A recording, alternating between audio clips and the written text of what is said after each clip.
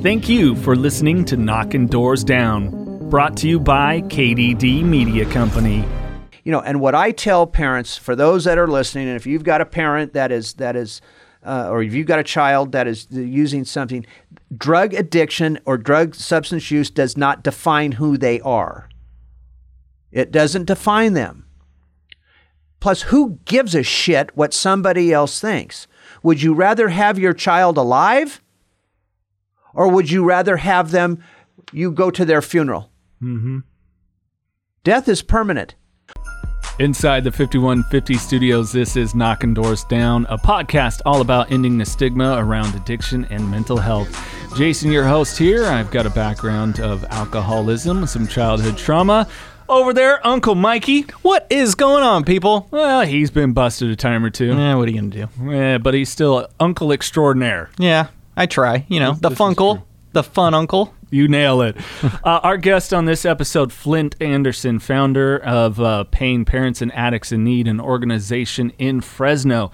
Mikey, I'd have to say this is one of our most eye-opening conversations. We've had Flindt on before, but you had brought it up wanting to know more about the fentanyl crisis and really why dealers would put fentanyl in any of their products. I mean, it's everything from pill form to mixing it with cocaine and other drugs, and it is killing people some first time using it. Mm-hmm. And we get some alarming statistics from Flindt and insight here. So this is just an eye-opening conversation. Yeah, for sure. I mean, we brought it up with past guests too. Like me and Charlie Sheen were talking about it. Right. Like why fentanyl? You do that shit one time and you're dead before you hit the ground. Yeah. And to this day where we sit right now, even after speaking with Flindt, I still don't get it. No, I mean, I don't either, but I tried to get the perspective, what you'll hear in this conversation of why dealers don't give a fuck. I still don't get it, because I was in the world of cocaine. Right. You know what I'm saying? Like, you had your poison, I had mine. Mine was this specific topic. Sure. And I still don't get it. Yeah. But it's fine. Maybe we can hear your guys' thoughts. Shoot us a message, email us, whatever. Yeah, give us some feedback. Of course, all of our social media links and YouTube channel are in the podcast description. Of course, also in the podcast description, we got to thank 5150 LTM, swagging us out wherever we go. Without the support of 5150, the Knocking Doors Down podcast doesn't happen. And we offer you, listeners of Knocking Doors Down, a 20% discount. How, Jason? Well, just click that link, like I said in the podcast description, and use code KDD20. What was it? KDD20. Use the numerics, or it's in the podcast description if you want it. It's KDD20. Sick. This episode of the Knocking Doors Down podcast brought to you by Podcorn. Yeah, if you're a podcaster and you've yet to hear about Podcorn, it's been phenomenal for us. It allows us to reach out to sponsors that directly correlate with our show's content. Plus, we get to set our own prices and negotiate with the sponsors themselves. It opens up an amazing opportunity for podcasters just like you and us. Not only does it give you sponsorship opportunities, such as host read ads, but you can also book interview segments, topical discussions, and more. You want to know what my favorite part is, though? There's no middleman. I don't have to go through another company when we want to talk to a sponsor. We talk to the sponsors directly, and so can you by signing up with Podcorn. It's simple. Podcorn.com to get more info. So if you're like us and you're a podcaster and you want to cut out the middleman, no matter how big your podcast is, there are tons of opportunities for great sponsors. Again, collaborate with these brands directly without any exclusivities. Another one of the great things, no matter how big or small your podcast is, you don't give up any rights to your podcast. And Podcorn, well, they're there to support you every step. They want to ensure that you're protected and compensated for the work you do for your brands. Fellow podcasters, with Podcorn, keep this in mind. Wherever you distribute your show, if it's Apple, Spotify, Google, Pandora, wherever you distribute it, your ads play there and you get credit with Podcorn and the sponsors that work with you. A huge thanks to Podcorn for sponsoring this episode of Knocking Doors Down. Explore sponsorship opportunities and start monetizing your podcast today by signing up at podcorn.com/podcasters. Again, if you want that link, click it in the podcast description now. The Knocking Doors Down book shares all the history and inspiration behind the Carlos Vieira Foundation and how it all started. All proceeds from the book benefit the Carlos Vieira Foundation's Race to Be Drug-Free campaign. So what's that all about?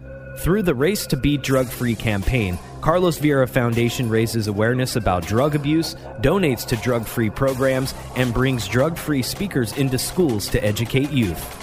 The Race to Be Drug-Free campaign's main program is the Gloves Not Drugs boxing program.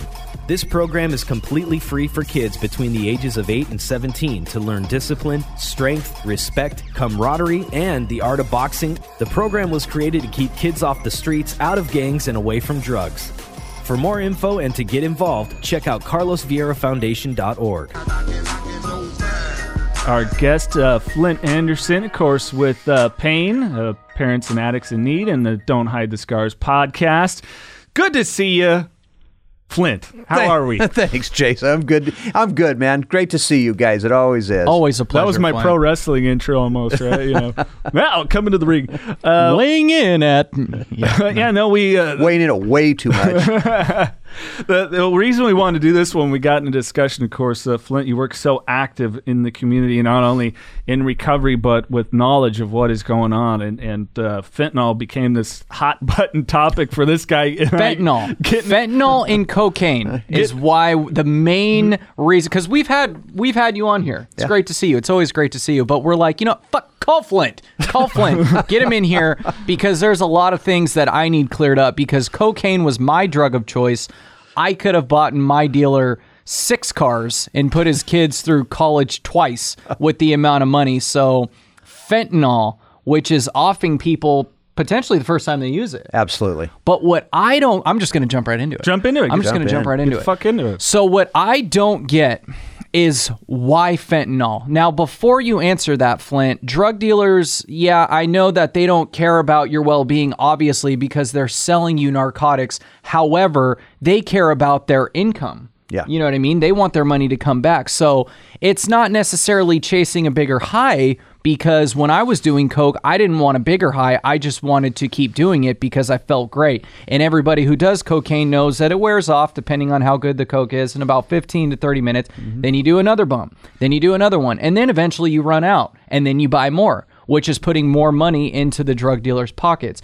So why add fentanyl if it's killing people? Don't you want returning customers? You would think so. Yeah. You definitely would think so. But I guess what they're trying to do is they're just trying to make if they're selling cocaine mm-hmm. and adding fentanyl to it, it's a speedball mm-hmm. in essence. It's sort of like doing cocaine and heroin. Yeah. Fentanyl's just stronger. I was going to say it's an upper and speedball. I get it. But like downers, I avoided. I stayed away from that. I hate downers. Yeah, but man, I'm telling you right now, downers, fentanyl, any kind of opiate is the leader mm-hmm. right now. It is out there. It is beyond what we've ever seen before. But to answer your question, that's really the $1 million question. Mm-hmm. Why are drug dealers lacing even cocaine with fentanyl? Again, it's going to give the end user the better high, mm-hmm. but these guys don't know how to lace something properly, I guess. Mm-hmm. Yeah. Because basically the amount of fentanyl that can fit on the top of a pen, of a stick pen, can kill you. Mm-hmm. So how are these guys actually lacing this stuff? I don't think they can measure it properly, so they're just guessing at it. So every time you take a bump, every time you snort a line, you are playing Russian roulette mm-hmm. every single time, because nobody knows.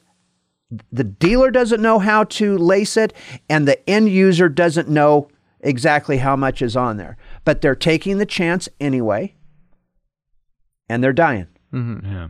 Now, is fentanyl easy to get? Yeah. Okay, really? So is it like over-the-counter kind of shit? Or? Man, let me tell you something. Okay, so if you really want to get neck deep into this thing, uh-huh. I started talking about fentanyl about 6 years ago. Mm-hmm. Because 6 years ago, China and Russia started developing not fake fentanyl, actual fentanyl, because it's a synthetic. Right. It's man-made, right? They were shipping it into the East Coast. So as it was coming into the East Coast, all of a sudden now you've got people dying and nobody's knowing why.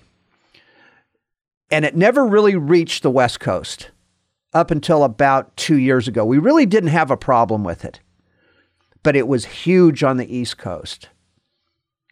By the time now that it has reached the West Coast, the high is so good. That's the problem. The high is so good. Fentanyl is 100 times stronger than morphine. Fuck. Yeah, it's 100 times stronger than morphine. These kids are literally buying it on Snapchat. Drug dealers are going on Snapchat. There's all these code words that these kids have, right? And they're having it delivered to their houses at night, in the middle of the night when their parents are asleep. It's so easy to get. You probably have it delivered here in 15 minutes.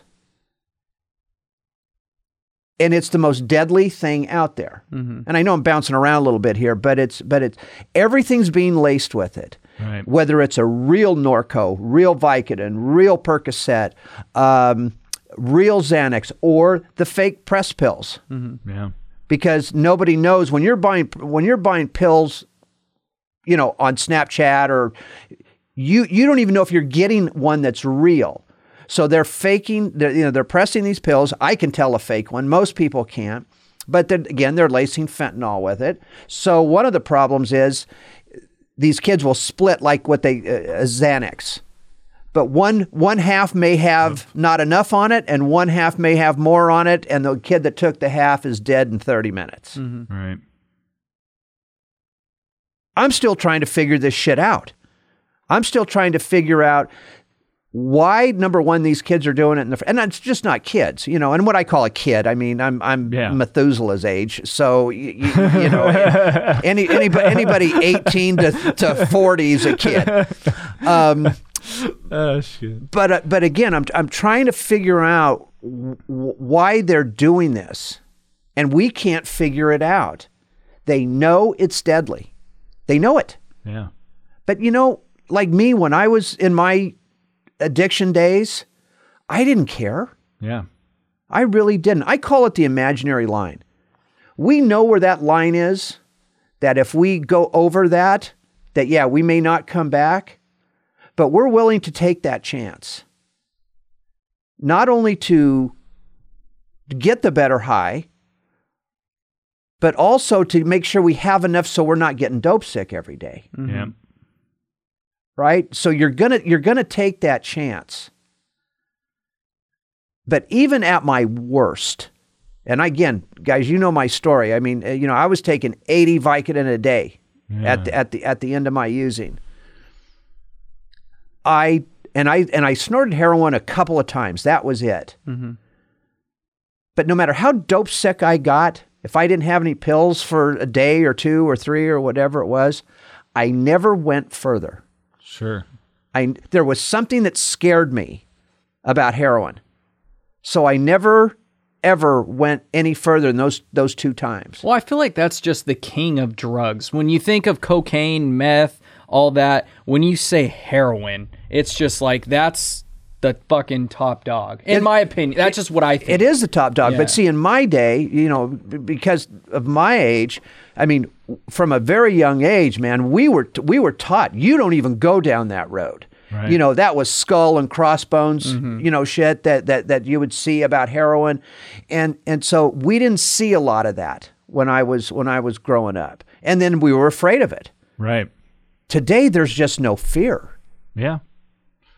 Well, I think that you take a lot of lost individuals, especially if we're talking about younger generation, that as we've talked before, various institutions are failing them. That's at home, that's at school, whatever else, their social circles, so they gravitate towards those people. And like you said, that bigger high, when my argument with Mikey was, sure, any business logically wants repeat customers, but they kind of don't give a shit in the fact that, as I said, okay, you take 50 people that you've now sold that fentanyl-laced whatever to, and let's say 3 of them die, but out of the 47, maybe each of them shared with one or two other people. So your business is still growing. It's just how it works, period. It's no different than anything else. That, sure, they want return business, but what's getting them a return business is the people that lived and said, man, this is the biggest high ever. This is the best one ever. You got to try this out. And like you're saying, as simple as through social media interactions or whatever, they can have somebody drop it off no matter their living circumstances, if they're still living with mom and dad or whatever, and there's their supply. And if little Johnny has Timmy over and they both try it, and they both live, well, then there you go. And maybe Timmy tells his other buddy, and Johnny brings over Paul next time, and so on and so forth. So they still have a method to grow those that are using, especially with that additional high. It reminded me of when I became aware of ecstasy, never did it or anything, but I had friends that went to raves and all this stuff, and one person ended up dying, overheated and died. But those other people, did they immediately stop doing it right then and there? No. Going. And I get what you're saying there, but everybody knows on ecstasy, you have to stay hydrated. You will overheat. That I've known that since before I even seen an ecstasy pill in real life. Like, that was like a unwritten warning label that came with the drug dealer when he handed you ecstasy. Stay hydrated. But if there's little pen size amounts of fentanyl that'll kill you, that 50 probably wouldn't be 47. That 50 would probably be 20 of them died, right? Could be. Yeah. You know what I'm saying? So, possible. Yeah, it can grow, but if it's growing with fentanyl, your whole team is eventually going to die off because that shit is 100 times more stronger than morphine. So I don't think it's as simple as a business growing. I think and drug dealers, I don't want to, it's not like I'm sitting there. Street pharmacists, if you will, some of them are very intelligent. Extremely intelligent. Some of them are very smart. So, like, this is what I'm going to do. I'm not going to put fentanyl in my shit so my customer base doesn't die immediately. Because cocaine will kill you. You'll eventually die if you keep doing it. Right. So they're not going to die immediately.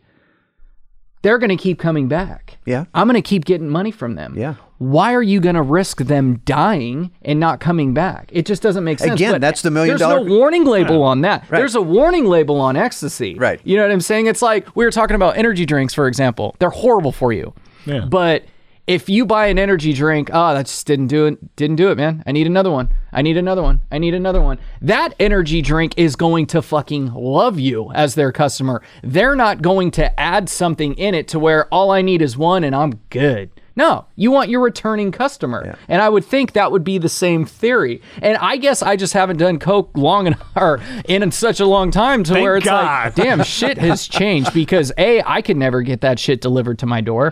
Right. I had to make that uncomfortable drive and go to the uncomfortable house with the uncomfortable people around me thinking, crap, I might get shot or stabbed. The guy high as fuck throwing firecrackers and in the I feel corner like if you're going to do drugs nowadays, you should go through that too. It shouldn't be just Snapchat coming to your house. If you're going to do it, fucking do it. Or just don't. Right. You know? No. Now they're getting a pizza delivered with their drugs. Exactly. You go through the uncomfortable process of ringing the doorbell and not knowing who the fuck's going to It reminds me when you wanted to talk to that first girl and you had to go through her dad answering the phone. Absolutely. You don't get but except her dad has a knife with all of his, friends on the couch ready to kill you. Well, we used to put a 38 right there and a shovel. Sure. Right when the young man will walk in and say, you know what, we've got a 38 and a shovel. They'll never find you. Yeah. And guess who's just digging to intimidate them. Guess who's digging? I'm not digging. So you're taking that shovel. Right. But it's just the simplest way to put it. They don't give a fuck. They don't care. Yeah. See, that part is the part that gets me. It's I just don't get that part. I feel like they don't care about you as a person, but they care about their money. They care about their money. But if you die, there is no money. Right. But again, you're talking about people that don't have a moral compass. Mm-hmm. They don't. There's nothing legitimate about these drug dealers. They don't care because, Mikey, there's 10 more kids behind the one that died. Mm-hmm. I'm watching a thing the other night. And I think it was called Varsity Blues. Oh yeah, right. It was all about that. The college scandal thing. Yeah. Not the football movie. I was talking about the high school football. No. This one with that Lori Loughlin. Remember when she with her kid and going to SC and all that? Okay. Anyway. So my point here is they're interviewing these kids that aren't getting into college. Mm-hmm. Now these are 17-year-olds, maybe 18-year-olds, seniors at least, right? I have never in my life seen so many kids that absolutely had no social skills whatsoever. They were filming these kids sitting there, crying, weeping. I mean, looked like that you were ready to put them into a home somewhere because they weren't getting into into college that are first choice. Mm-hmm. Those are the kids that I worry about. They have no social skills. They're focusing on one thing. That kid, if I'm a drug dealer, that's who I'm going after. Right. Because now they're lost. Mm-hmm. They don't have anything else to fall back on. They're the ones that are going to take something like a fentanyl immediately. Mm-hmm. I'm not kidding. I mean, I can't even explain well enough the looks on these kids' faces. I'm thinking, my God, they don't know how to do anything. Mom and dad have done everything for them. They've never had to do one thing on their own. They're lost. Mm-hmm. They're totally lost. That's the new drug user today. Sure. It's not it is, but it's not what everybody thinks is the typical gang kid. These are kids. Look, man, we had 6 young people die in the last 3 months in Fresno of fentanyl overdoses. I mean, these are kids that moms and dads are highly educated. They're employed. They're decent human beings.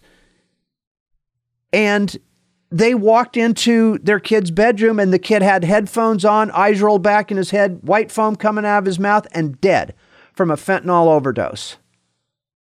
We 6 that we know of, 17 overdoses in one weekend in Fresno. One hospital didn't have even Narcan in the emergency room.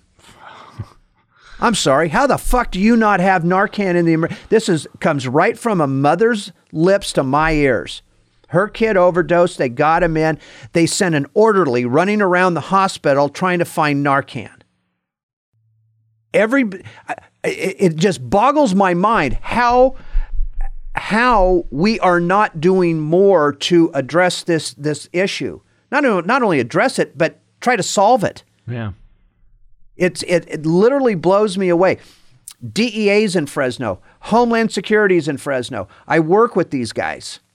When DEA shows up, you know there's a problem. Yeah. There's literally a task force that's in Fresno and San Diego in the state of California. Those are the only 2 spots. So when they show up, you know it's bad. And they're going out 2-3 times a night sometimes to these overdoses. I don't know where else, we don't know what else to do. You know, you can't smell this stuff. You can't see it. Right. It's odorless. It's tasteless. You don't even know if you're getting it. Mm-hmm. But they're willing to take that chance. Yeah. And that's what I was telling Jason too. Like, it can't be for substance because it's probably not cheap, right? Or is it cheap? No, not particularly. It's not real cheap, but it's not real expensive. But like baking soda, all that, I get that. I get why that's thrown in there. Right. You get a rock that big, you chop it up, throw in some baking soda, throw in baby laxatives and what have you. Now you got a pile that big. Now, I kid you not. Oh, no, he's right. Yeah, I kid you not. He's right. I was always regular during those days. Oh, my gosh.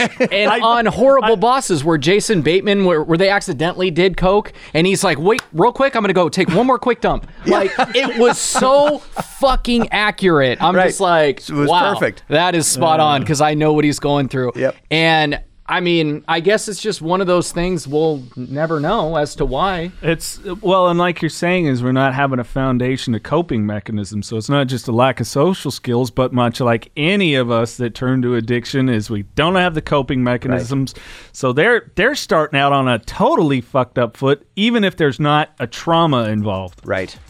More with Flindt Andersen coming up on Knocking Doors Down. Much more revealing information concerning statistics and drug use in our youth. Also, even though this is a heavy conversation, we do have some fun with Flindt. We do some of those random questions, and Mikey throws out a new one we've never used before. It has to do with choosing between fighting a horse-sized chicken or 10 chicken-sized horses.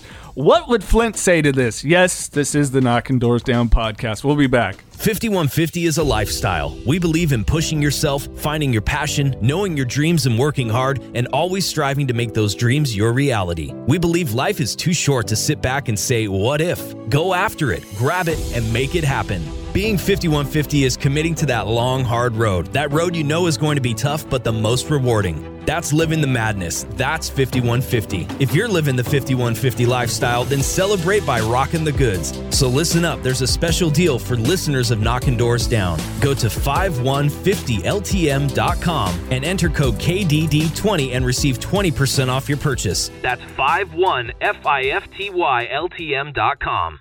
This episode of the Knocking Doors Down podcast brought to you by Podcorn. Yeah, if you're a podcaster and you've yet to hear about Podcorn, it's been phenomenal for us. It allows us to reach out to sponsors that directly correlate with our show's content. Plus, we get to set our own prices and negotiate with the sponsors themselves. It opens up an amazing opportunity for podcasters just like you and us. Not only does it give you sponsorship opportunities, such as host read ads, but you can also book interview segments, topical discussions, and more. You want to know what my favorite part is, though? There's no middleman. I don't have to go through another company when we want to talk to a sponsor. We talk to the sponsors directly, and so can you by signing up with Podcorn. It's simple. Podcorn.com to get more info. So if you're like us and you're a podcaster and you want to cut out the middleman, no matter how big your podcast is, there are tons of opportunities for great sponsors.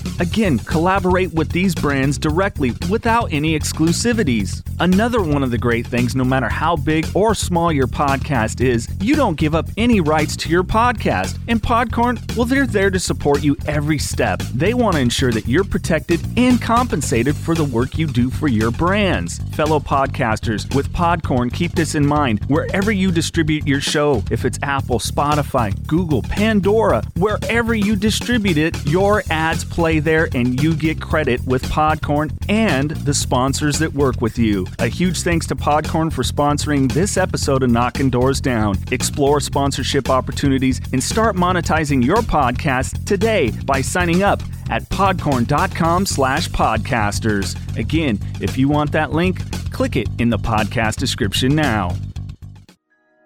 And let me just bring up one more thing about Narcan. Please. Nobody, this is, again, one of my big bitches, and I've been talking about this for years, but nobody seems to want to follow the lead here. There were a lot of years where I was not in favor of Narcan.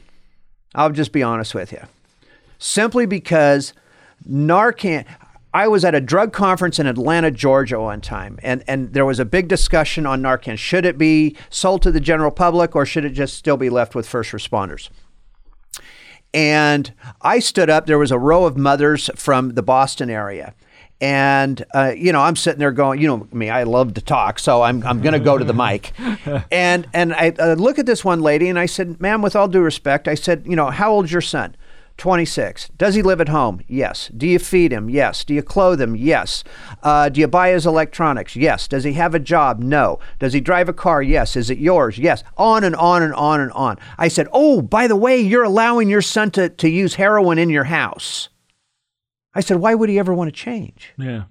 Now you want Narcan in your house, so in case he overdoses, you can save him.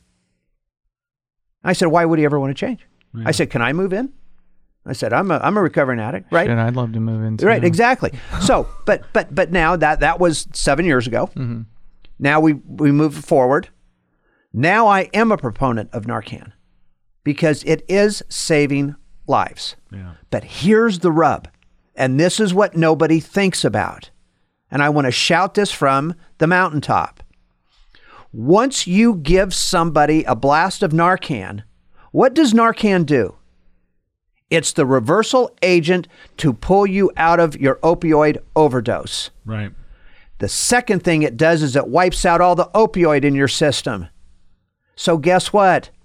Now you're going through detox. Here come the withdrawals. Here come the withdrawal symptoms. So yeah, they saved the kid. Great, fantastic. I'm all for it. He's in the hospital. Hospitals are not equipped to now tell the parents what to do next, because the hospital's only going to keep him there until he's stable to move. Sure. Right. And that's going to probably be within a day or two. So now this kid is out, 2 days in. He's jonesing like there's no tomorrow. His ass is right back to the dealers again. Sure. Nobody's talking about that. No, again, hospitals, fantastic, but damn it, okay, you have to have something. This is an epidemic. Screw COVID. You want a pandemic? This is it. Mm-hmm. How do you not have something in place? Now, there are hospitals that will say, yeah, okay, we need you to call XYZ treatment center, or we need you to do this. But if that kid isn't put somewhere almost immediately, he or she is going to go right back to using the same damn drug, because you guys know as well as I, the last thing we want to be is dope sick. Yep. We will do anything to prevent being dope sick. So, all right, America, what do you do? Yeah. That's the rub. That's what nobody knows how to do, and nobody's even talking about that. Because there's clearly no structure in place with that understanding that, okay, from there, now Johnny's got to go directly to a facility. And if he's 16, guess what? He's going nowhere. Right. Because there may be one, yeah, there is a place in California that will take, but it's a 30-day program. That's it. Okay? And you're done. And again, that's okay, to start. But you can't get a minor in anywhere. Yeah. We can't take them. At New Perceptions, we can't take minors. All our treatment centers in Fresno cannot take minors. Betty Ford doesn't take minors.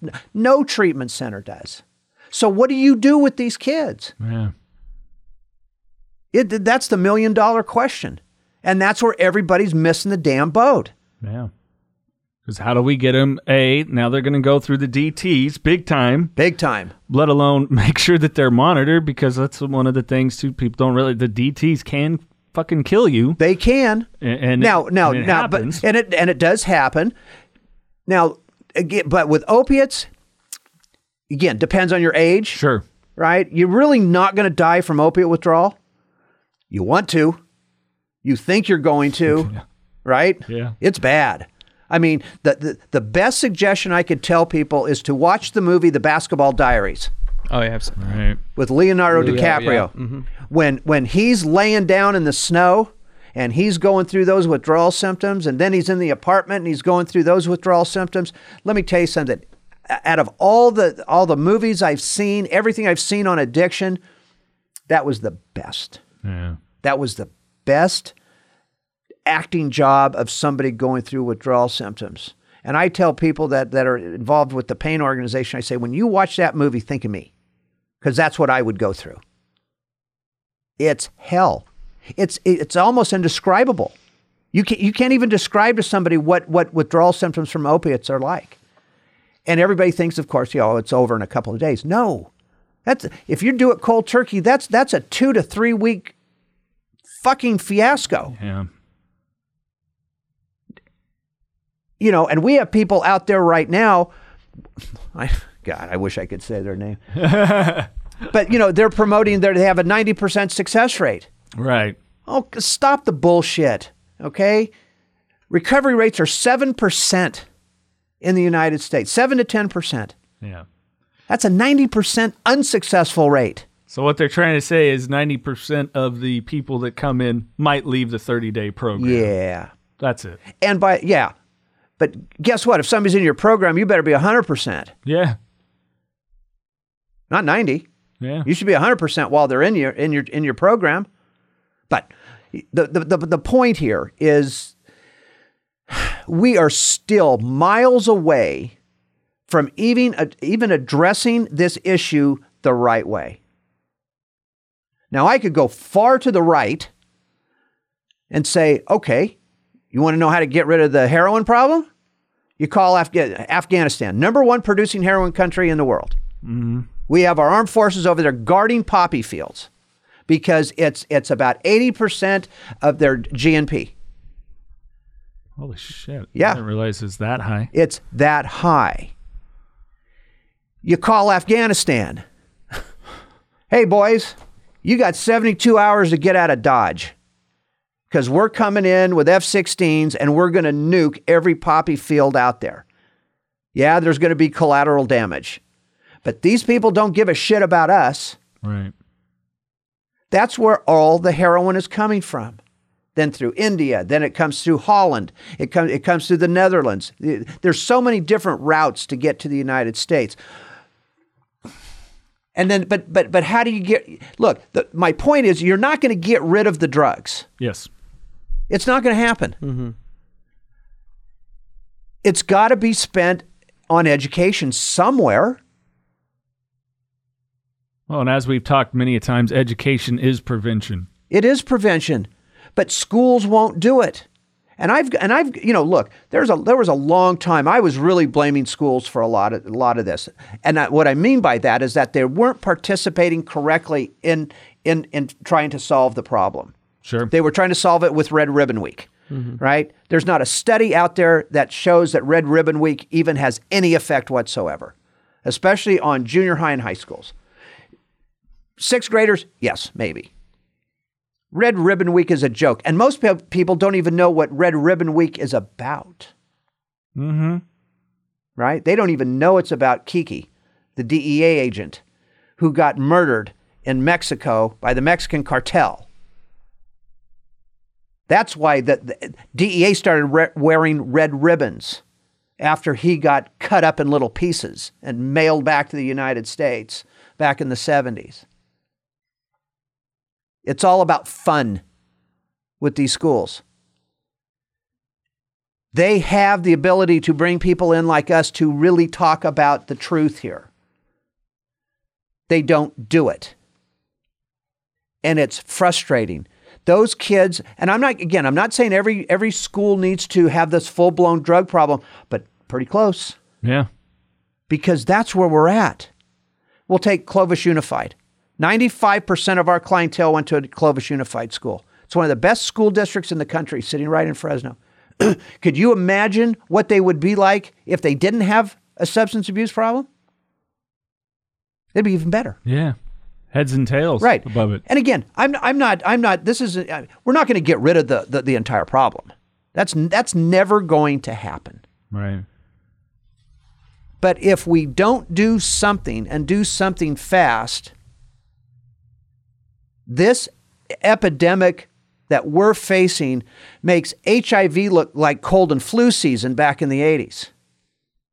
And I'm not exaggerating when I say that. Man, guys, I mean, there's so much I could just go off on. I mean, and we never know the real numbers. Sure. When a minor dies, do you know half the time when the morgues come out with their numbers? It's called an accidental poisoning. So it doesn't even fall into the accidental overdose category because they're a minor. School shootings. I've done my research on school shootings. Almost 98% of those were involved some sort of drug. Whether it was a psychotropic drug, antidepressant, antipsychotic drug. Kid wasn't taking enough, took too much. Parents were allowing him to, because girls just don't shoot up schools, allowing these kids to monitor their own medications. Right. Almost every one that we've done research on schools since the 1800s on school shootings. They happened way back when as well. But nobody's addressing that either. What's the underlying problem? You said it earlier, Jace. Drugs are the coping mechanism. What's the issue? Yeah. What's the real issue going on here? Why aren't schools doing more? That kid is in a school 6 hours a day, 7 hours a day. I'm not asking teachers to be parents, but I'm asking them to give us a helping hand, at least a fighting chance. Yeah, and how do we get state by state getting on board to... It's funny, even my kids I taught, and they're only 11 and 12 about this when they, what are classes you took in high school? Well, did that help you? I go, no, but if there was a mental health class, we had a sexual health class, which was great. It but worked if we had for me. For me. Yeah. If we had a mental health class and one for actual bookkeeping and accounting and how to personally manage money, you would talk about two very beneficial areas that you talk about that 26-year-old still with mom, clearly no coping skills, no desire to get out in the world, doesn't see himself as a contribution to society whatsoever, and everything's taken care of. Again, why the fuck would they change? But if we present them with real actual facts, and being that where I am through recovery, and their mom's great about this too, my kids have been spoken to very openly about these areas. Because I didn't want them to be a latchkey kid of sorts that, I had phases of that because of my father's addiction and my mom keeping it together. But these kids, like you said, it's like, well, I'd be a bad parent if I just put them out there. Well, no, you're kind of fucking up by not letting them fall on their own faces and getting those coping skills. Right. Couldn't agree more. Could not agree more. And how do we do that within a school system too? And make it so clear that it's so much more important than Johnny and Susie understanding what a parallelogram is. Exactly. But look, here's the other side to that. Is that from my Instagram? I don't know. Did you put that up there? I said, you know what? I'm really glad that we learned about parallelograms and not taxes, because this was a gnarly parallelogram season. You know what I mean? Forgot you put that shit up. I posted that. I'm like, don't you fucking... Yeah, because you came up with it. I have a lot of issues with that. It's like just with schooling and what they're teaching you and what they're not teaching you. It's like, we're going to teach you this, when really it's like, teach them about credit. Teach them how to buy houses, how all that works. Not, I don't even know what it's been so long. Well, but you get what I'm saying. I do. Trust me, I get it. Yeah, because I get it. I mean, the school system can't give you the self-esteem and self-confidence that home does create, but it can help and educate, as it should, with the social self-esteem in situations, because there's so many different types of areas that we have to frickin' cope in life. Yep. We have to cope with loss of a loved one. We have to cope with setbacks career-wise. Right. Competition, if you're athletic, health. So much of us, as you know, Flindt, I've been through it. I didn't ask for a lineage of thyroid issues, or whatever it is. You just have to deal with shit. You just have to deal with your it. Life, the only one you get. Exactly. It's a one-time go-through, man. I mean, that's it. But I also want to say this about schools, because I've learned quite a bit over this past year. Schools also are they're hamstrung to a certain degree. Absolutely. Teachers are threatened. They really are. Administrators are threatened. I know a lot of administrators that they're not backing down, but it has them concerned, because they're being threatened from the mom and dad that are lawyers. Yeah. They're also being threatened by the moms and dads that aren't. Mm-hmm. That might be a gang, affiliation somewhere. Teachers have a lot to deal with. I'm not asking them to solve this problem. What I'm asking them is to participate in trying to solve some of these issues with substances, because it's not going away. This is growing. Everybody seems to think this is just a secondary issue. It's not. This is one of the main issues in our country today. We've got people dropping like flies. And I'm not exaggerating when I say that. I am very afraid for these generations behind us. Yeah. I really am. Yeah. And now, California, it's a misdemeanor. Everything's a misdemeanor. Where's the consequence? Where is the consequence for these drug dealers? Some people they basically want to open up shooting galleries. Yeah. So you can go in legally from 8 to 5 and you can sit in there. They want to do it in San Francisco. New York's done it. Places in Pennsylvania have done it.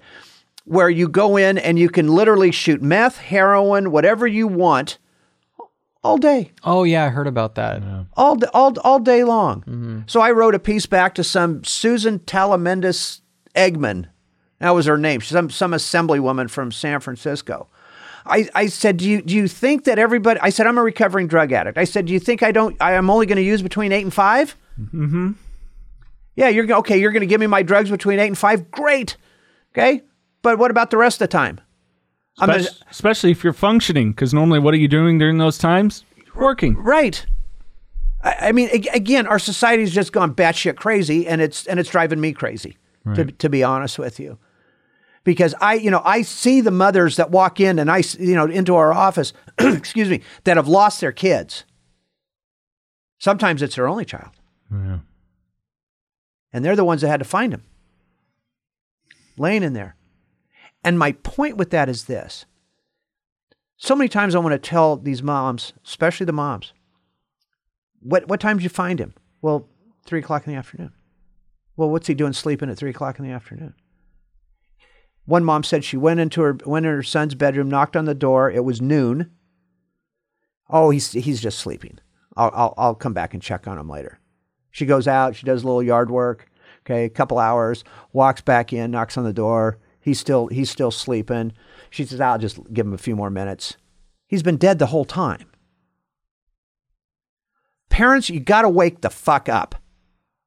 It is not normal for your kid to be up from 11 p.m.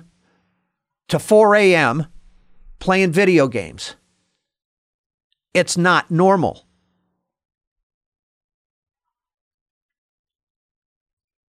And at worst, you need to at least check on them. Mm-hmm. Yeah. At worst, you need to at least check on them. Everybody, God dang it. Every parent says, "Not my kid will never do that. They'll never touch anything." My parents probably would have said the same thing. Right. Yeah, for sure. Mine too. Mm-hmm. I think my mom was deeply worried, to be fucking honest. I think of me just saying, I only did blow once, Mom. I went to smoke pot like any normal college kid, but boy, that alcohol, once the trauma shit matured up here, it went off. Yeah. No, it just amazes me. I've been doing this for 15 years, and it still amazes me how many of these parents don't think that their kid is going to experiment with something. But experimenting with something today is going to kill them. Mm-hmm. That's one of the biggest problems. This isn't just about going out and smoking a joint on a Saturday, trying it for the first time.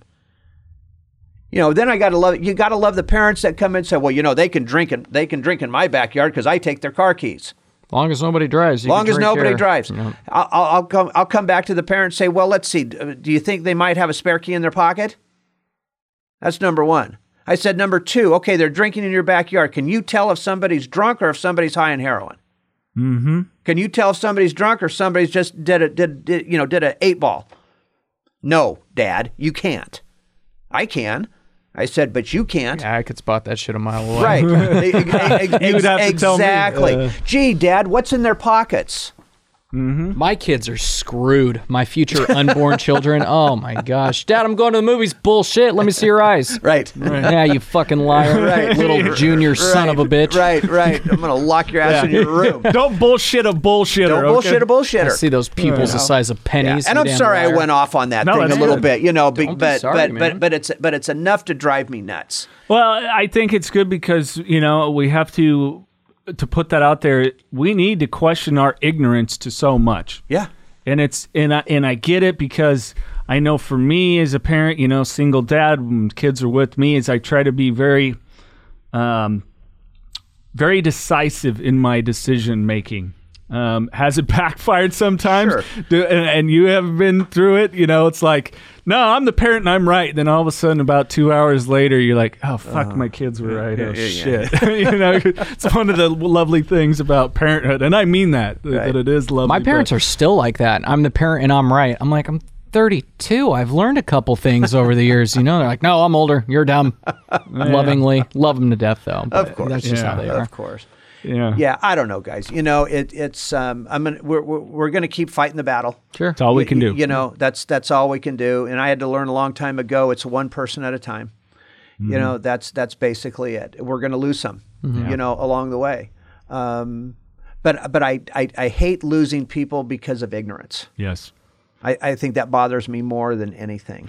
And I think carrying as a lot of our work, especially with the Carlos Vieira Foundation, those programs to end the stigma and why we talk about, of course, for if you're a first time with our conversation right now with Flindt, we don't just talk about addiction, mental health, physical health, trauma, all these things because of the stigma that is placed upon it. And I can see it when you're in an affluent neighborhood that the last thing they want to do is admit that Johnny or Susie, their child, has some sort of problem, and now it changes their standing within the community, which is why when Carlos Vieira was telling me about his book that he was going to do, because he is a very successful businessman, that I could get on board and be like, yes, this is the thing we can do with this podcast in conjunction with the foundation, because his story's out there, put his balls on the line, and it's helping people. And we know because we get the emails, we get the messages.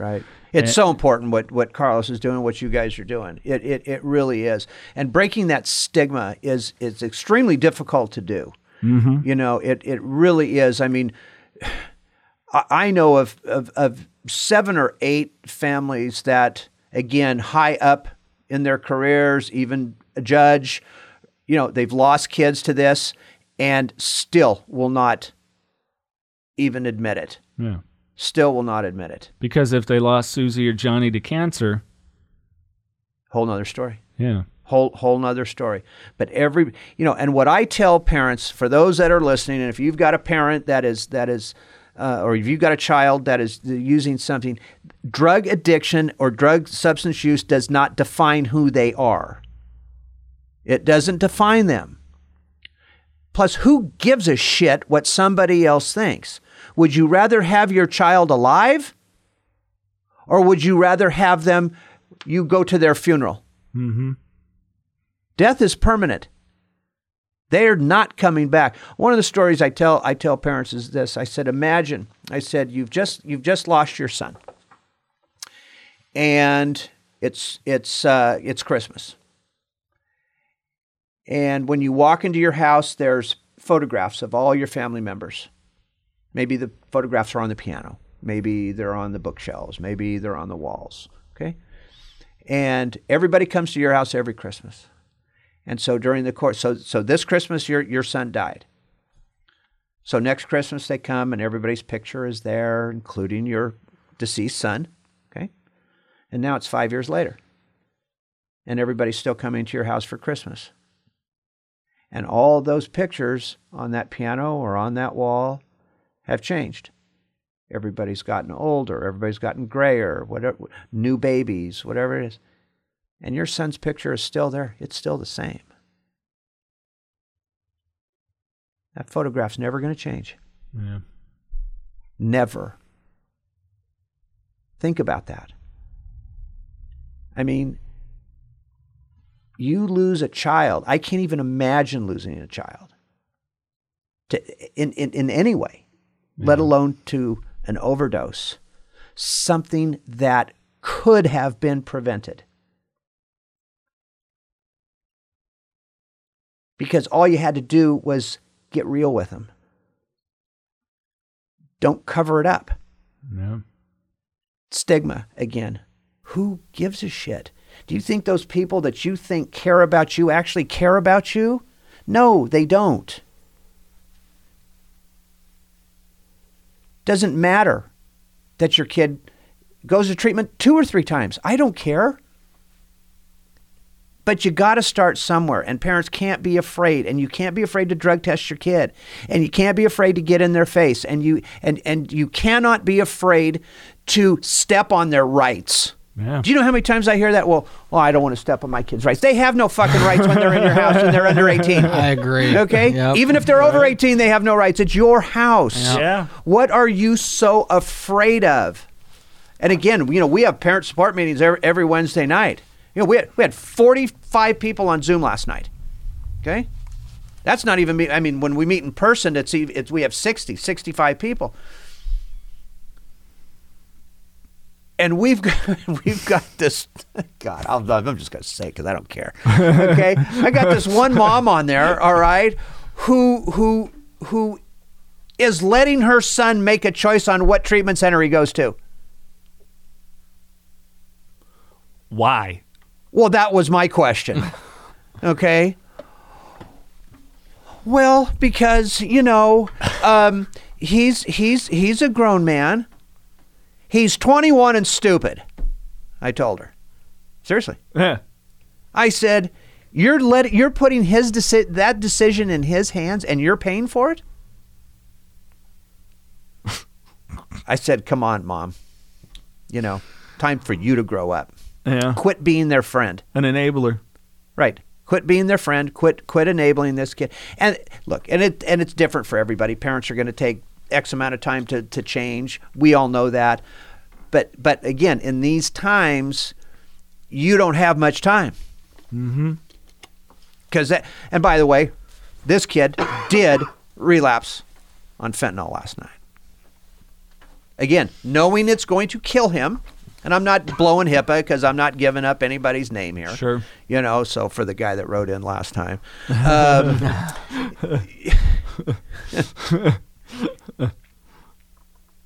But this kid goes out and he uses again, knowing full well that he could die. Yeah. And that's the mentality of this age group. And that's the person you want to allow to make the choice for what rehab facility they go to. Yeah. Welcome to my world. Yeah. Any other areas we want to touch on, Mikey? Do we want to do some, now that we have some random questions since the last time Flindt was here, do we want to jump into some of that? Any other stuff that you want to cover? We got some fun ones, right? Yeah, we got some fun ones. Kick us off. All right. So, Flindt, random questions here. If you were on a deserted island and you had just one movie and one album, what would they be? One movie and one album. This one you guys are not even going to understand. But I'm going to tell you right now, the movie would be Jeremiah Johnson. Really? Why? There is something about that movie. You know the movie I'm talking about? With Robert Redford? Yeah, I went to film school. Come on. There you go. Don't try to test me. Okay, yeah. All right. That movie, for whatever reason, is very peaceful to me. I admired his character. Sure. For doing what he did. Again, very simple life. Just kind of gave it all up, right? And went to just live. Yeah. And there's just something peaceful about that. Yeah. Absolutely. What about music album? Man, I'm a music guy, so this is a tough choice because I'm a jazz guy at heart, right? But on a desert island, I'd have to bring in a whole different variety. I'd probably go with the Beatles' White Album. Oh, yeah. Well, and plus it's a double album, so you make out pretty good.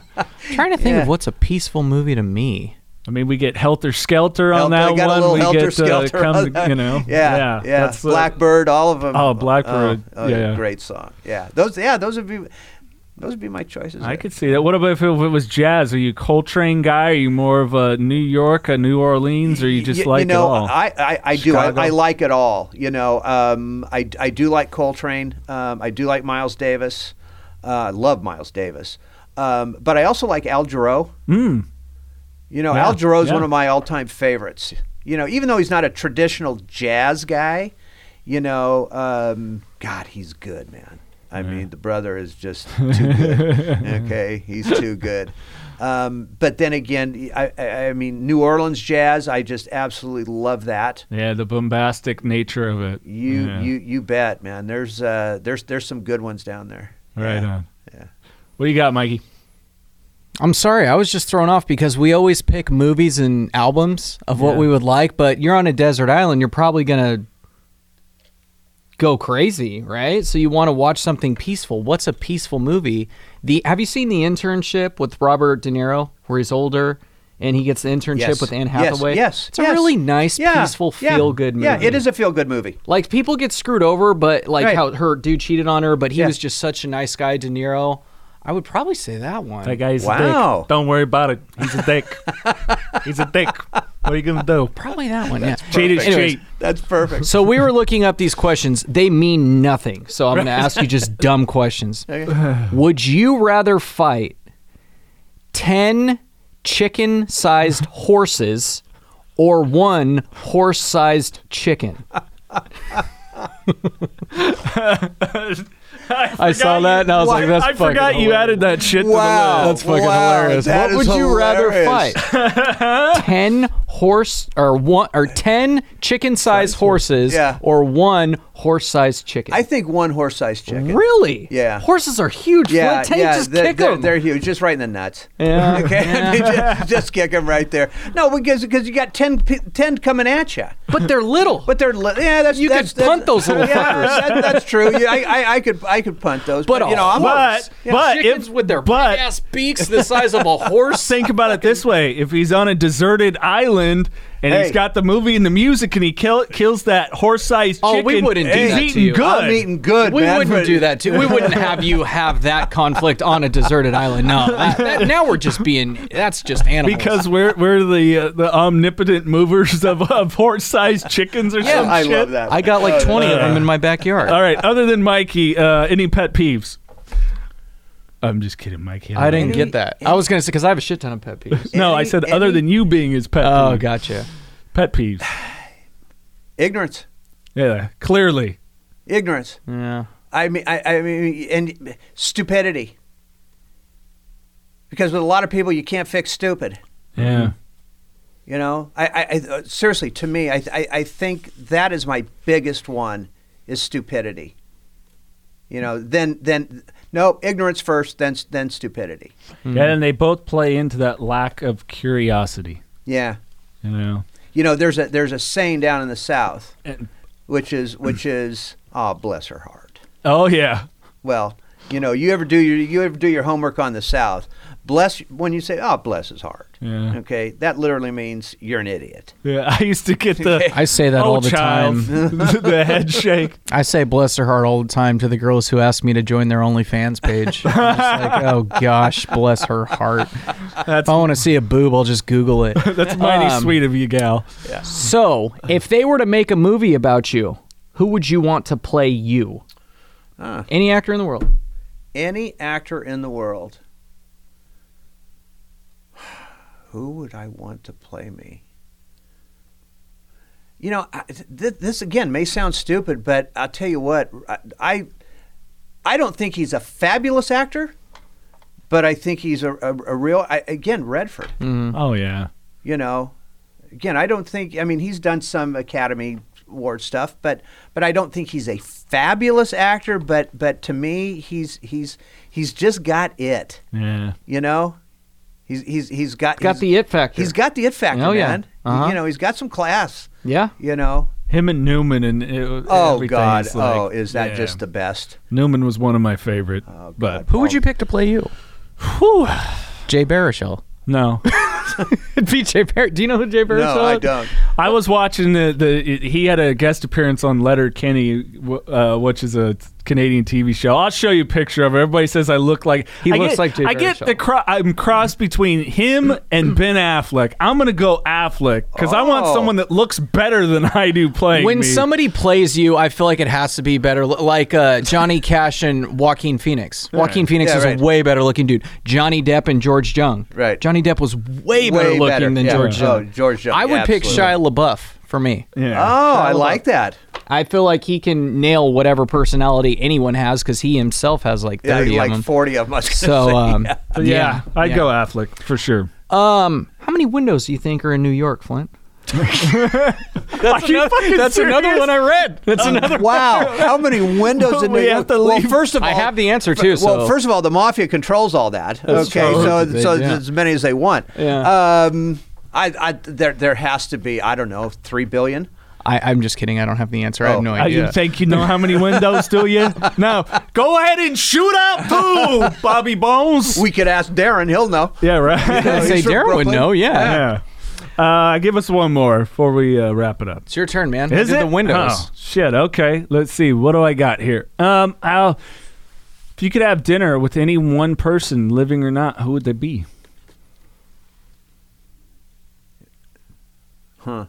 I got to go with my first thing that pops in my head. I'd be Abraham Lincoln. We were talking about him earlier. I was going to say, we were just talking about Lincoln. Yeah.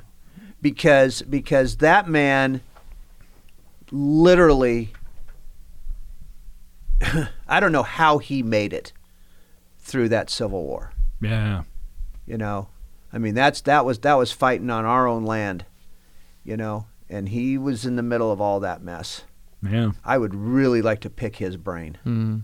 Yeah, because he had to make that huge decision that, you know, I'm doing what is best for the Union. Yeah, and he stuck to his guns. Yeah, and we're still fighting that shit. And we're still fighting that shit, you know. But I respect that because you know something. I think there's way too much today. Everybody's trying to please everybody. Mm-hmm. You know, and look. Guys, I know there's people out there that don't agree with my methods. They think I'm too much of a hard ass, all right? But you know something? I put my head down on the pillow at night and I sleep very well. Mm-hmm. You know, and I know that that the client comes first, the person comes first, family comes next. And like I said, I may not be right all the time, but I know the heart's in the right place. Mm-hmm. And I think that's like with Lincoln. Sure. You know, heart was in the right place. If the heart's in the right place, how can you go wrong? Yeah. That's how I look at it. That's good. I still struggle with that shit. I think Flint's left us on a good positive note. Anything else, Mikey? No, let's hear the final word, Flint. What you want to leave us with? What I want to leave you with? Well, I'll tell you what. First of all, I love you guys, honestly. Hey, likewise. We love you. I mean, this is, you know, coming up here. I'll come up here 3 days a week, all right, to sit down and talk with you guys. Yeah. Keep doing what you're doing. Thank you. You know, keep doing it and give Carlos my best. Please do. And thank you for being a resource for us, you know, because, you know, people sometimes say, "Oh, you got a counseling thing because you speak so elegant." I go, "No, I just speak from my shit." Right. So it's nice to have an educated resource such as yourself and Darren and Payne and the whole organization in general. Thank you very much. Yeah, no, if I could just leave people with one thing would be, please, you know, get in your kids' business. Yeah. Know where they're going. Know what they're doing. Know who they're hanging out with. Check their cell phones. Don't be afraid. You know, to check those things. Don't be afraid to drug test. If your gut's telling you something, go with it. You know, I don't want to see anybody lose a child over this. It's people cannot imagine. You can't even imagine the depth of pain that a parent goes through by losing a child. You know, and especially to this. So just stand up. Look, love is inherent. Love will always be there. Your child will always love you. They may not like you for a while, but that's okay. Oh, wow. Mm-hmm. Because, again, I'll end it with this. Would you rather have your child like you or hate you or be dead? Yeah. That's the bottom line here. And everybody is susceptible to this right now. Nobody is immune. So watch your kids, man. Absolutely. That's right. Anything else, Mikey? No, that was good. Let's leave it on that. Flint, thank you. You're welcome, guys. Anytime. Flindt Andersen, stand-up gentleman.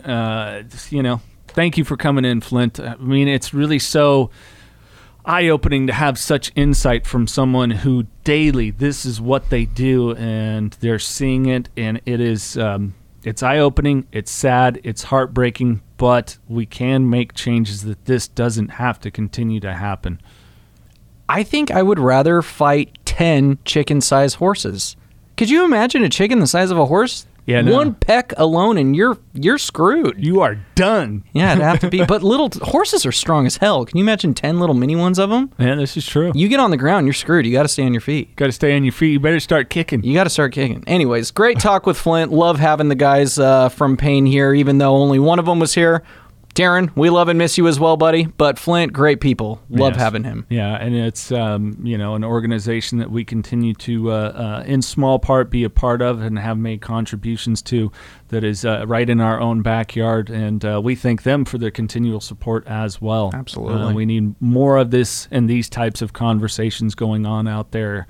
And hopefully down the line we'll be able to get some more experts or if it's repeat guests so we can just kind of dive into a topic that's such a hot button as it is with fentanyl and what is going on, especially with the youth and how they're doing it. So if you're a parent, a loved one being, listening, be aware. They have all these sneaky fucking ways of doing it. Snapchat, would have never have thought of that. Again, thank you all for listening to this episode of Knocking Doors Down. Again, spread the word, please. Word of mouth is how we grow the best. If you find this podcast insightful, helpful, share it with a friend, or even just entertaining. Go back through the archives. I mean, we've got numerous celebrities to enjoy those conversations with, and so much more. And again, Apple Podcast app, iHeart Podcast app, Google Podcast, Spotify. We're everywhere, and of course the YouTube channel. If you enjoy full videos like Mikey consumes his podcast that way, I'm an audio person, please subscribe to the YouTube channel. And if you're enjoying any of those YouTube videos, it's simple to share on your Facebook or Twitter. Just copy the link and share it over, man. Spread the word. We appreciate you. I'm a visual guy. I like to see it. I like to see who's talking. So you're saying you never like it when the light's off? When the light, no. I like to see what's going on. I like to see what's happening. Absolutely. And don't forget, of course, Knocking Doors Down, the autobiography by Carlos Vieira that inspired this podcast, available in the podcast description. All the funds, 100% sales of the book, go to the Carlos Vieira Foundation and their 3 programs with mental health, autism, and keeping kids off the streets, away from drugs and gangs. So make sure to pick that up. Uncle Mikey, anything else? Nah, I'm going home. On that note, keep knocking doors down.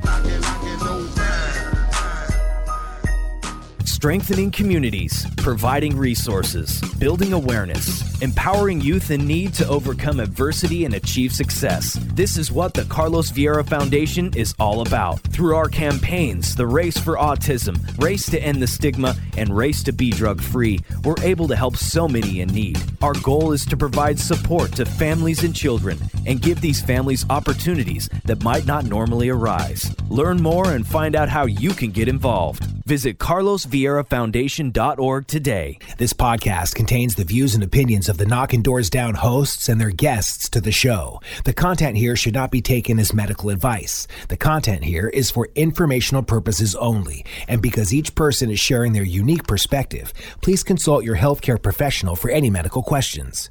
Views and opinions expressed in the podcast and website are our own and do not represent that of our places of work. While we make every effort to ensure that the information we are sharing is accurate, we welcome any comments, suggestions, or correction of errors.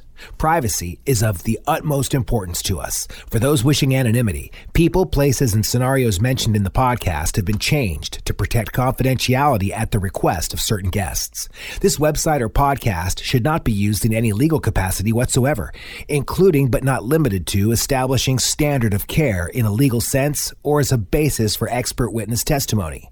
No guarantee is given regarding the accuracy of any statements or opinions made on the podcast or website. In no way does listening, reading, emailing, or interacting on social media with our content establish a doctor-patient relationship. If you find any errors in any of the content of this podcast or blogs, please send a message through the contact page. This podcast is owned by KDD Media Company.